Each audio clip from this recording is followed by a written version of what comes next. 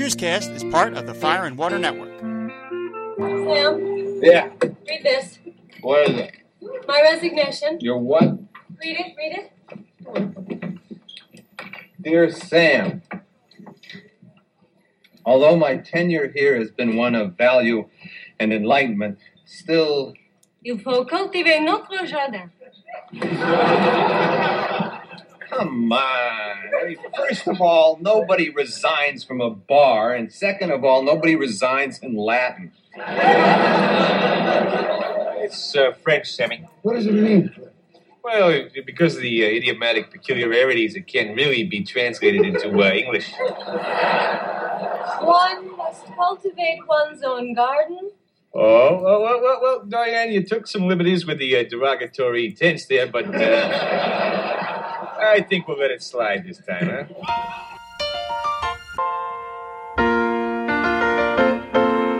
Making your way in the world today takes everything you've got. Taking a break from all your worries sure would help a lot.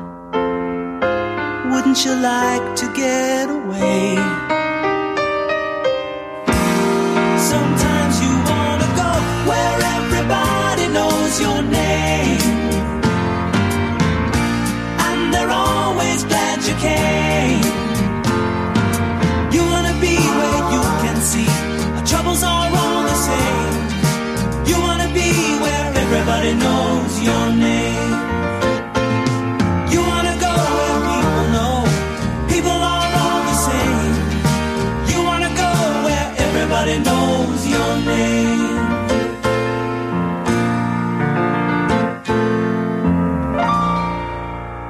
Hello and welcome back to Cheerscast, the podcast where everybody knows your name. I'm Ryan Daly, and I am excited to welcome another first-time guest on this show, but he is no rookie to the world of podcasting. In fact, if you wanted to get lyrical with his name, you could even call him a podcasting machine. Ladies and gentlemen, please welcome Mr. Gene Hendricks. How are you, man?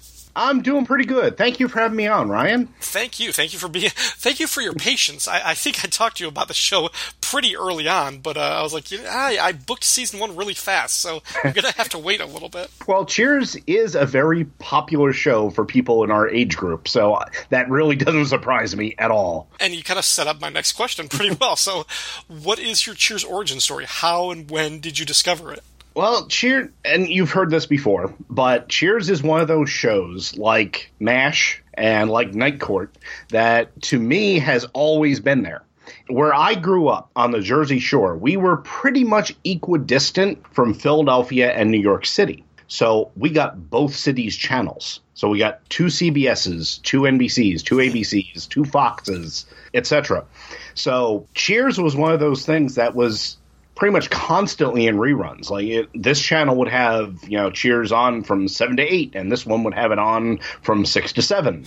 So I was watching Coach and Woody episodes in the same night. Okay. So it was just one of those things where you would be flipping through. It was like, oh, cool, Cheers is on. Let me watch this. So I don't remember discovering it. It was just there. It was one of those shows like MASH that my parents would watch.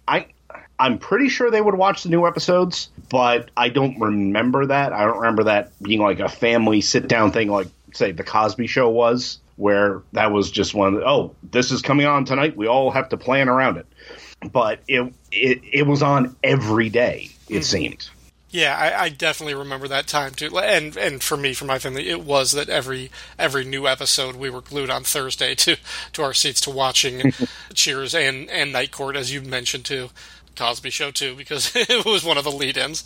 But then, yeah, I do remember when Cheers was in syndication. I was always catching the reruns too, and it was one like if the rerun was on, I was watching it. So yeah. All right, cool. Well, let us get into our episode, which is Season 2, Episode 3, titled Personal Business. This episode is written by Tom Reeder, directed by James Burrows. The original air date was Thursday, October 20th, 1983.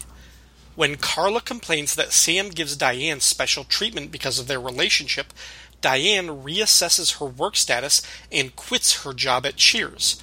2 weeks later, she tells the gang she lined up a new job as a proofreader at a publishing house, But when her prospective boss calls Sam for a recommendation, Diane learns that he's only interested in hiring her because he's attracted to her. Sam convinces Diane to come back to work at Cheers, but she realizes that Sam doesn't care about her waitressing ability, he only wants her back because they're dating. Another job essentially based on sleeping with the boss. But when she brings this harsh truth to Sam, he throws it back at her that the only reason she would settle for a job at Cheers is because she wants to sleep with him. So he is every bit the victim of whatever kind of weird workplace sexual quagmire they inhabit. Also, in a subplot to the episode, Norm and his wife Vera have separated.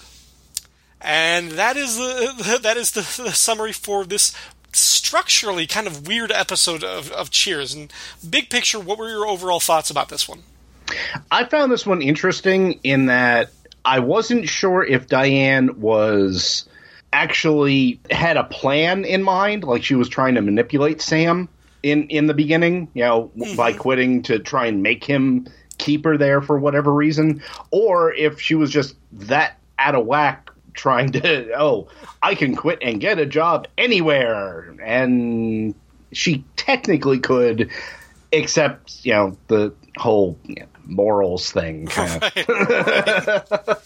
Damn, those pesky morals. Yeah. But I enjoyed watching it, and I watched it, actually today I watched it twice. I watched first time to take notes, and then another time just to make sure it was fresh in my head. And even knowing what the payoff was, it was still fun to watch. Mm-hmm. There is something I noticed today, because I watched it twice, and I'm looking for little things. Norm, I noticed, has Norman Osborn hair. Oh. If you look at him, the wave in George Wendt's hair, when the light catches it, it looks like Steve Ditko drawing Norman Osborn. I'll have to look closer again. Especially when he's doing his prowl around the bar. He's doing his prowl, yeah. that I found funny because, I'm picturing myself in a bar because, Norm and I, same general body type, just walking around, he sits down, well, they know where to find me. Yeah, it's a great thing. And like that sort of whole sort of subplot, he comes in, it's kind of an interesting setup because he does his whole sort of entrance and Coach asks, how's life treating you? And he says, the same. And everybody's kind of like, oh, that's too bad. And they're kind of, but it's this weird because you're used to Norm coming in and having the punchline and that great little witty Normism when he does his entrance. But the way this is written is when he says the same, that's not funny.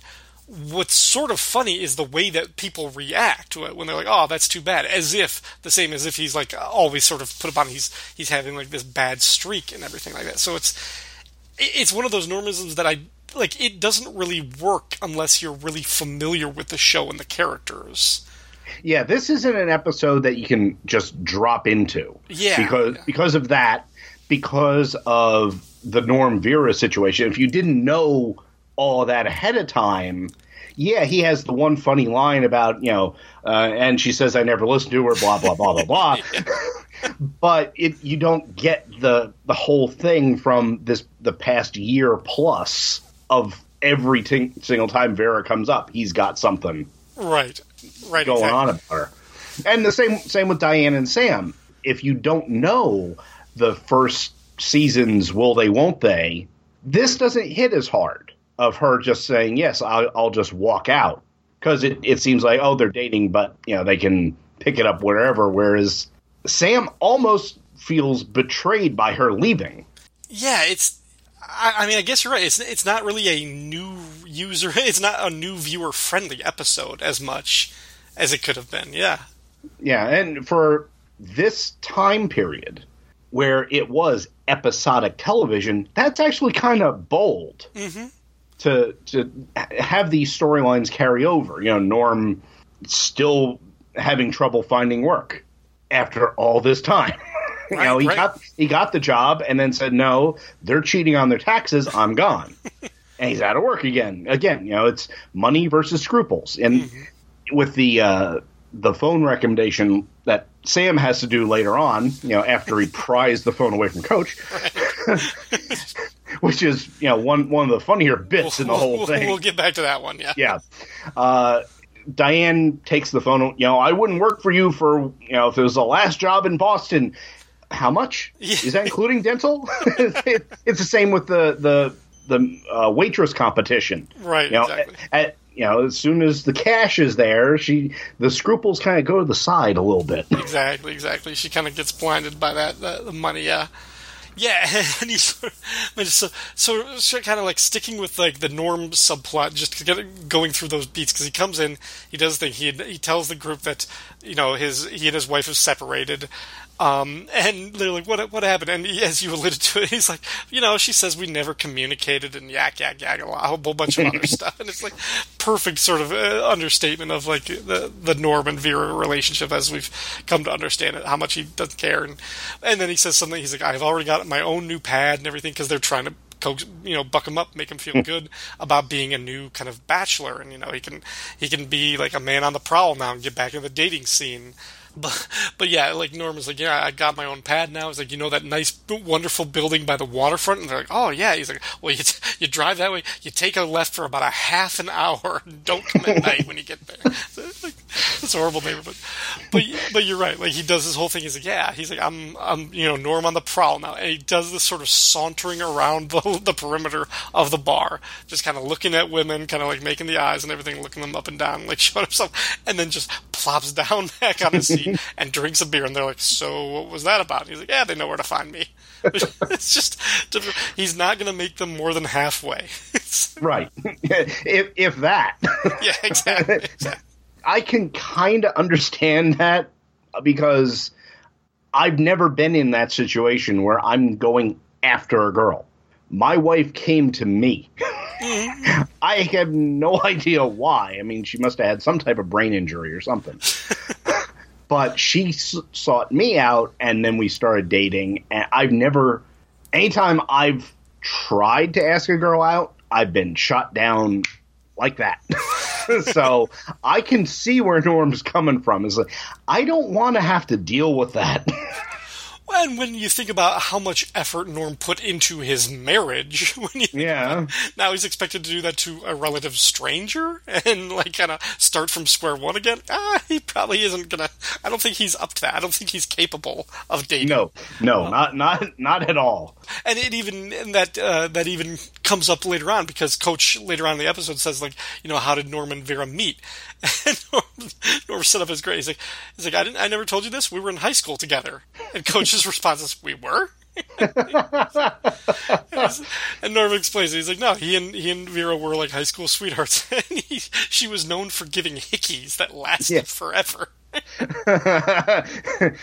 She gave me one in high school and went away a year last Christmas. Wow. Yeah. That must have been interesting when he had physicals. Right. So then we get a call from Vera, or Norm tries to call Vera to just kind of like see what she's doing. It finds out that she is on a date. So then, in order to make her jealous, or at least to make it seem like Norm isn't, striking out, or that he's not like desperately lonely, Carla takes the phone from him and pretends to be Norm's date and puts on this sultry, sexy voice describing to Vera what a man Norm is and how he makes her feel like a woman. And I had to think, the episode before this was the one where Rhea Perlman played dual parts. She played Carla and Carla's little sister. And now with this one afterward, like, we're really seeing a range from Rhea Perlman across these two episodes of the different things that she can play. Yeah. Oh, yeah. I mean, this, between that part and everything with Diane, Diane quits, and it's the best day of Carla's life. She gives this whole speech about how her life hasn't been a bag of roses. Yeah, she mentions that her old man, used to beat her. Yeah, she's like, everything, she bounced in and out of reform schools, which is sort of canonical. We know that because she has mentioned previously going to school at St. Cletus's Reform School for Wayward Girls or something like that. Yeah. Then when Diane comes back, Carla starts beating her head on the bar. Yeah. Nice Foley work there, getting the sound effect of the metal bar. Yeah. And even, Carla comes up, congratulations on getting the new job. It didn't kill me to say that, and then keels over. And Sam's just, Carla, get back to work. Yeah. Rhea Perlman in this just shows an amazing range of what she can do, including, at the very beginning, a Vulcan death grip on Diane. Yes, by the face. Yeah. Yeah, she has to. Diana's like babbling on to two of her customers about like authors who have drank themselves to death, and Carla has to bring her to another table so they can get their check, and just grabs her by the face and drags her, and the way Diane plays it off is wonderful too, because she like goes from threatening Carla. She's like, "If you ever do that again, I'll make you regret it for the rest of your life. And oh, by the way, would this be a bad time to ask you for a favor?" Which is their relationship, really, sniping at each other, and then Diane asks for something. Right. Which sets up this whole sort of thing in the beginning of Diane wants to take a day off of work so that she can go see some, speech about something that really means something to her. Carla isn't willing to trade days with her, so they have to go to Sam, and Carla's like, well, of course Sam's going to do what Diane wants because you're sleeping together, and Sam is trying to, defend this and everything, and is put in this tough spot. And Diane, it sort of clicks for Diane, and she realizes, she's like, I'm not going to do it. She's like, it was wrong of me to ask. She's like, I've come to this decision. And then we deal with Norm stuff, and when the next time we see Diane, she hands Sam this piece of paper, or even like on a cocktail napkin or something. No, it's the back of a receipt. It's the back of a receipt. Yeah, it's she ripped a ticket off her pad and wrote on the back. Yeah, and he's like, "What is this?" She's like, "It's my letter of resignation." And she makes him read it, and he has this whole thing, and it culminates with a phrase in French. But of course, Sam doesn't realize it. He's like, "Come on!" He's like, "Nobody resigns from a bar, and nobody does it in Latin." And then Cliff says something correct. He says, "No, that's French." But then he says, "No, I can't translate it because of the idiosyncrasy." You can't get a direct translation with. Diane just rattles it right off. Yeah, but you took some liberties with this tense, Diane. Yeah, with the declarative. Yeah. Trying to play it off and everything. But yeah, basically one must cultivate one's own garden. So she's going to be off and everything. So that's kind of the setup that she's looking for her own job. And I think this... the whole premise of this, it's something that they have to sort of address, which is the fact that Diane is this educated... When we first meet her, she's a grad student, and yes, she is having an affair with her professor, and she was about to marry him, but she is a very bright, professional type of person who comes from old money. It's like, why does she stay at Cheers for longer than a week? Why is she still there after all this time? And... the episode kind of makes it seem like nobody else is hiring. That like she couldn't get a job anywhere else without these strings attached. And it's, do you believe that? I don't know. Well, I kind of do. One, the reason she stayed at Cheers is, like she admits at the end of the episode, she was attracted to Sam from the beginning. That wasn't the entire reason, but that was part of it. So she was there because of Sam. The reason she can't get another job is, if you listen to the stuff she rattles off about what she studied, it's all theoretical, arts-based. None of it is like a practical office-type application. So she doesn't have any practical work experience except as a cocktail waitress. Right. So it's going to be kind of tough in a job market to get a job that isn't just manual labor with that kind of educational background. She could possibly get a job in education. Yeah, I was going to say it would have to be something in academia. Yeah. But she bounced around so much between majors, no one's going to hire her for that. Right. So she's basically down to the last possibility, which is proofreading for this small company, except that also comes with the boss expects you to strip naked, apparently. Right.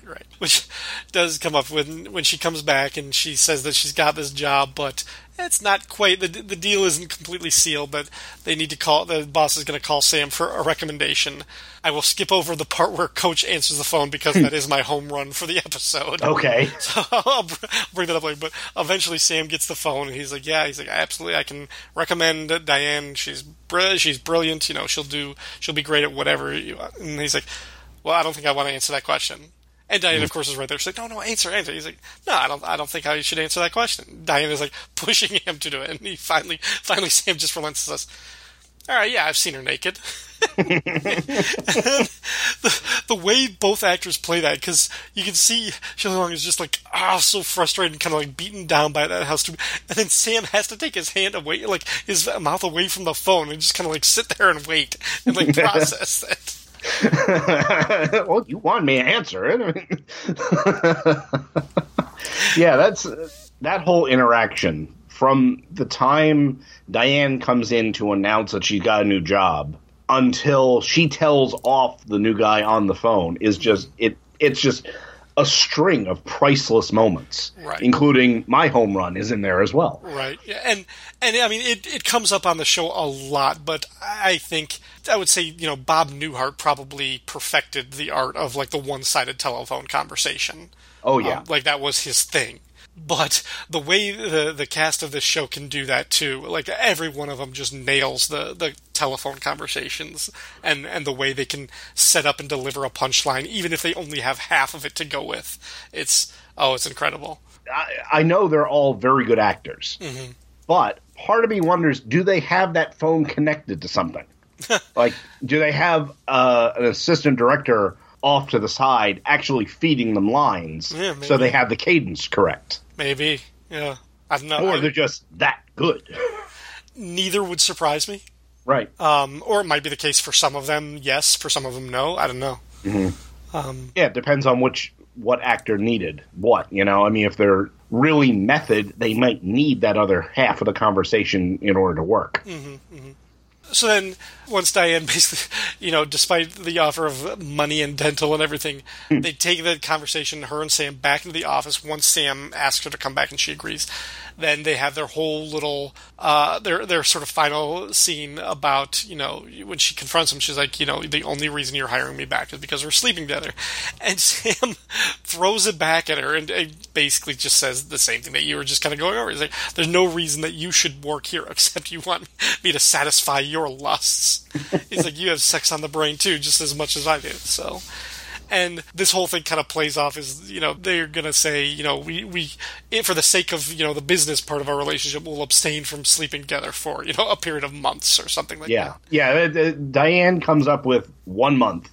Right. And then said, Miss Chambers, please have a seat. And, I can bounce back even quicker than you think. I can do it in 2 weeks. Well, by that thing, I can do it in 1 month, in 1 week. And they finally get down to 15 minutes, at which point Sam says, that's just about enough time to get back to my apartment. And they run. Yeah, they just run off together, yeah. So, yeah, that felt like a sort of typical play on their relationship, and especially in these early days, like when they're first together, how sexually charged it is. I mean, we see almost every episode in like the beginning of the season has a moment where Diane comments that, she's feeling strange or she's uneasy about something or there's romance in the air or something, and Sam takes that as a sexual overture. He's like, somebody cover the bar, we're going to the office or something. That happens in like 5 out of the first 7 episodes this season. Yeah. But now let me ask you this. That whole speech of Sam's, it's obviously a put-on. He doesn't really feel like a victim. But him at least acknowledging that thought process, is that some way redeeming Sam the womanizer from the first season? Because, I mean, as you and others have stated, he's never malicious about it. Right. He's doing it because the women want to have a good time as much as he does. Right. But here he seems to be acknowledging the fact that, being seen purely as a sexual object is not necessarily a good thing. I think if it might shine a different light on the obvious sexual harassment issues from the first season and this season too, and the complicated nature of their relationship by making her just as witting and culpable of things, but kind of like suggesting that it's not like just like because he, as the boss, he has all the power in the relationship or something like that. It might put a different context on that. Is it redeeming? I don't know. I didn't have an answer for it either. It was just it's something that popped into my head watching it. Is like, first season Sam never would have thought about that. Yeah, no, that's true. I'm trying to think, like, in terms of like his womanizing in general, what it might suggest, but Well, listeners, if you have a thought on that, please go to fireandwaterpodcast.com and leave a comment. So then, just before we go, actually, going back to the very beginning of this episode, because I sort of skipped over it, the teaser for this episode, it starts off, Coach gets a call from Melville's upstairs that there's a table ready for the Anderson party, and he announced the table ready for the Anderson party, and two groups of people stand up, and they find out, hey, they're both named Anderson. Coach, which Anderson party is it for? So he has to call back up there and get clarification. And he says, I'm sorry, I was mistaken. It wasn't the Anderson party. It was the Blubberbutts. Because one of the two couples is obviously much more heavy set than the other. Now, it is a funny joke, and it is wonderfully set up and delivered. But I don't think you could do that joke today. No. It's a fat-shaming joke. And it's just, you look at it, it's like, oh, okay, I see what you did there, and... yeah, it's a well-timed, well-delivered joke, but no, you couldn't do that today. Yeah, especially, like, I was watching these episodes with my wife, and that joke happens, and she looks at me kind of shocked as they went up.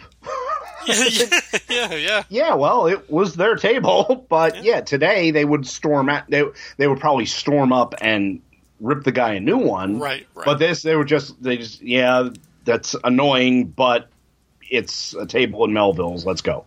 Right. And part of the joke being that, like, the coach shouldn't have announced it that way. He should have, a rational person, with a thinking and caring brain would have understood that and said, okay, let me come up with a different... yeah, the one in the blue suit. Okay, yeah, you. So... right. Yeah, but then again, Coach is Drax from Guardians of the Galaxy movies. He is literal. Right. Always. Yeah, metaphors don't go over his head. Nothing goes over his head. His reflexes are too quick. In terms of the guest cast, strangely enough, Mr. Anderson #1 and Mr. Anderson #2, in the credits they're both listed as Mrs. Anderson. Really? I didn't notice that. I don't know if it's a weird typo or if maybe the script meant to give the dialogue to the wives. I have no idea. I think it's just a typo on the credits, but it listed them both as Mrs. Anderson 1 and Mrs. Anderson 2. The first one, Mr. Anderson #1, who unfortunately is also Mr. Blubberbutt, is played by the actor Tony Brafa. And he's been in a few things, but what I recognized him instantly from, he was Enrico Palazzo from the movie The Naked Gun, from the Files of Police Squad. Oh, okay. That's where I knew him from. Yeah, he was the opera singer who was going to go out and sing the national anthem. And Frank Drebin, played by Leslie Nielsen, had to replace him. He knocked him out and everything. But yeah, he had a very brief part in that, but that was what he was supposed to be. And then the other, Mr. Anderson #2, played by James Ingersoll. This guy, looking at his IMDb, like, he has appeared in everything. Like, I don't think he's ever had, like, a big recurring part, but he debuted in an episode of Kolchak the Night Stalker. Tons of genre shows, like Airwolf, Knight Rider, Rockford Files, MacGyver, Star Trek Enterprise, all the way up to more recent things like House, Dexter, and The West Wing. Oh, wow. And then the one other guest cast that was credited as customer #1, who's the one who asks Carla if he can get his waitress when she grabs Diane by the face. That is an actor named Patrick Stack, who, again, is a bunch of different things, but I only noted that his debut was in an episode of The Greatest American Hero. Aha! Yeah. A series which I just discovered is on Amazon Prime. Oh, so nice. I'm going to have to... I watched the pilot episode fairly recently and realized I've never seen this. How does it hold up?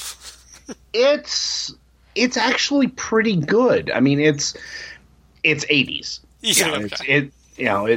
There are some things you just can't get around, but it's not bad. Because you have the Maxwell character and the Ralph character, they're obviously from two different sides of the aisle. But they're able to actually come together on most things, but they still have, this is the right way to do it. No, this is the right way to do it. And going back and forth. I thought it held up really, really well. That's one that I've been thinking about. I was like, should I take, because I haven't seen it. I know about it basically through cultural osmosis. and the theme song. But yeah, I've never watched it, and that's one of those things where I was like, do I want to check this out? I was like, if this is bad, it's going to hurt my feelings. And it's like, well, I only watched the pilot so far. Now, down the road, the writing may have dropped off a bit, but it's still, in my memory, most of them were all right. Even as a kid, I realized that there were some ridiculous episodes. But I think overall it should hold up. Yeah. Then back to Cheers then. For Norm's tab for this episode, I clocked him as having 3 beers this time around, which brings him to a series total of 110 so far. The Employee of the Week. Gene, who did you think was either the funniest, most dramatic, or overall most memorable cast member of this episode? Well, because of the interaction with both the Diane and the Norm plots, I had to pick Carla. She is, as we discussed already, she showed an amazing range, going from completely put upon to extremely happy to banging her head on the bar to pretending to be Jessica Rabbit. And she was integral to both plots. And it's interesting that it's not, in my mind, this is someone who isn't the star of the show in this episode, but she was just all over the place, and I thought Carla was amazing. I did too. She was actually, she was my runner-up. I definitely considered her for this. I ended up giving it to another one who wasn't the star of this episode, although he had his own subplot, which I gave this one to Norm. Every line that he was given, like everything that he did, the saunter around the bar, the fact that like this is going to be the start of a long-running subplot of him being separated from Vera this season. And just like a few of the lines that actually, it's not him doing the funny thing, but like when Diane comes back and she's like, she found a job, and Cliff is like, how come you couldn't find a job? You've been out of work for months. Like, you're coming into my best line. Actually. Oh, okay. Then I'll save it because I'll say that. But yeah, that whole that play and everything, and just I thought Carla was really good. Everybody is really, really good, but overall I thought Norm was the one that I kept watching to see what he was doing this episode. So very cool. Well, then let's transition right into what was your home run? What was your favorite or funniest gag or best joke of the episode? All right, and this is mainly because I almost did a spit take when it was said. So as you set up, Diane says, I found a job after 2 weeks, and Cliff looks at Norm and says, well, she found a job after 2 weeks. Why is it taking you a year to find a job? And so Norm's, women have it easier. If God had made me a woman, I'd never be out of work. To which Cliff just looks at him sideways and said, yeah, as long as there are carnivals. My favorite part about that isn't just Cliff's line, but it cuts back to Diane across the bar, and she's taking a drink, and she's kind of snickering under her breath. It's one of the things that the show will occasionally do is it'll let the characters laugh at the jokes that the other characters are saying and let them like kind of live in the moment that was a joke and that was funny. And so I love that line, I love that setup, and the fact that Diane is able to laugh at that too. How about you? What was your home run of the evening? So he wasn't my favorite actor of the episode, but he just completely stole the moment because of how seemingly like out of nowhere this whole moment comes. Is Diane is there, she told Sam that to expect a phone call from her prospective boss, he has to call for recommendation. And the phone rings, and the coach picks it up, and he's like, hello? He's like, Hedges. And then she's like, oh yeah, it's my new boss. He's like, are you the Dougie Hedges that owes me $50? And just starts yelling at this guy across the phone. He's like, I told you I'd find you. You owe me that money. Give me. He's like, oh, of course, anybody can say they're not Dougie Hedges. He even like sets him up. He's like, oh yeah, what was the color of Red Wilson's hair? Dougie! If his name is Red Wilson, what do you expect him to say? He's screaming at him until finally Sam takes the phone, and Coach is furious. He's like, let me get the phone back when you're done. And then when Diane finally slams the phone down because she's disgusted by it, and Coach is just like, well, that's $50 I'm never going to get back. Yeah, that was really good because, like you said, it was just out of nowhere. Yeah, from coach, who's usually so soft-spoken and everything, to just all of a sudden be screaming at this guy over the telephone. Are you the Dougie Edge that owes me $50? It's like, what? Where is this? Hey, $50 was a lot of money back then. Of course, yeah, sure, but still.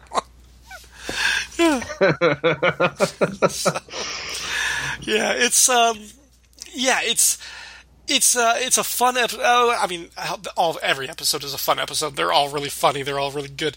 It's a strange episode because it does kind of put one really awkward part of the Sam and Diane romance. It puts it front and center and puts. I think we'd say it puts a Band-Aid on something that should be a gaping wound. Why are these people working together? This is really complicated, especially in 2019 in the modern context. And the way they behave is just completely unprofessional, borderline criminal sometimes. Yeah, but you're also talking about a bar that only has 2 barkeepers and 2 waitresses. As the entire staff. And that was the other thing that I thought of. Diane has been gone looking for work for 2 weeks, and Sam hasn't replaced her? Well, it could be that Carla just likes the extra tips. I mean, I can see her needing it for the size of her family, and I can also see her not wanting to go home based on her family. So I don't need a day off. I'll work 7 days, no problem. There you go. Well, Gene, thank you very, very much for helping me cover this episode of Cheers. Where else can people find you if they want to hear more from you online or in the podcastosphere?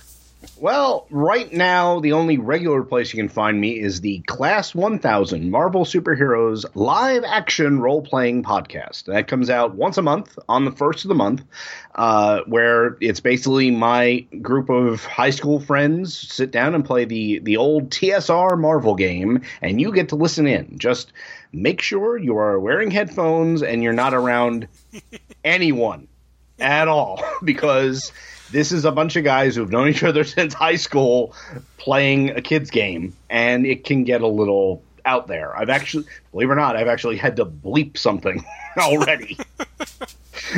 But other than that, I am doing this kind of thing. I'm doing guest spots everywhere, and I want to thank you very much for having me on for one such spot, Ryan. Well, thank you very much. I'm sure we can probably have you on for 2 such spots before long. So. Oh, that would be nice. And, that's not hinting at anything for a few weeks from now. So, well, thank you very much again for being on the show. Listeners, as always, thank you very much for tuning in. Please support the show on Facebook and Twitter. Please leave a comment on the website post at fireandwaterpodcast.com. And please go on over to iTunes if you haven't already and leave us a nice, juicy 5-star review. It'll help other people find the show. And until next time, we're closed.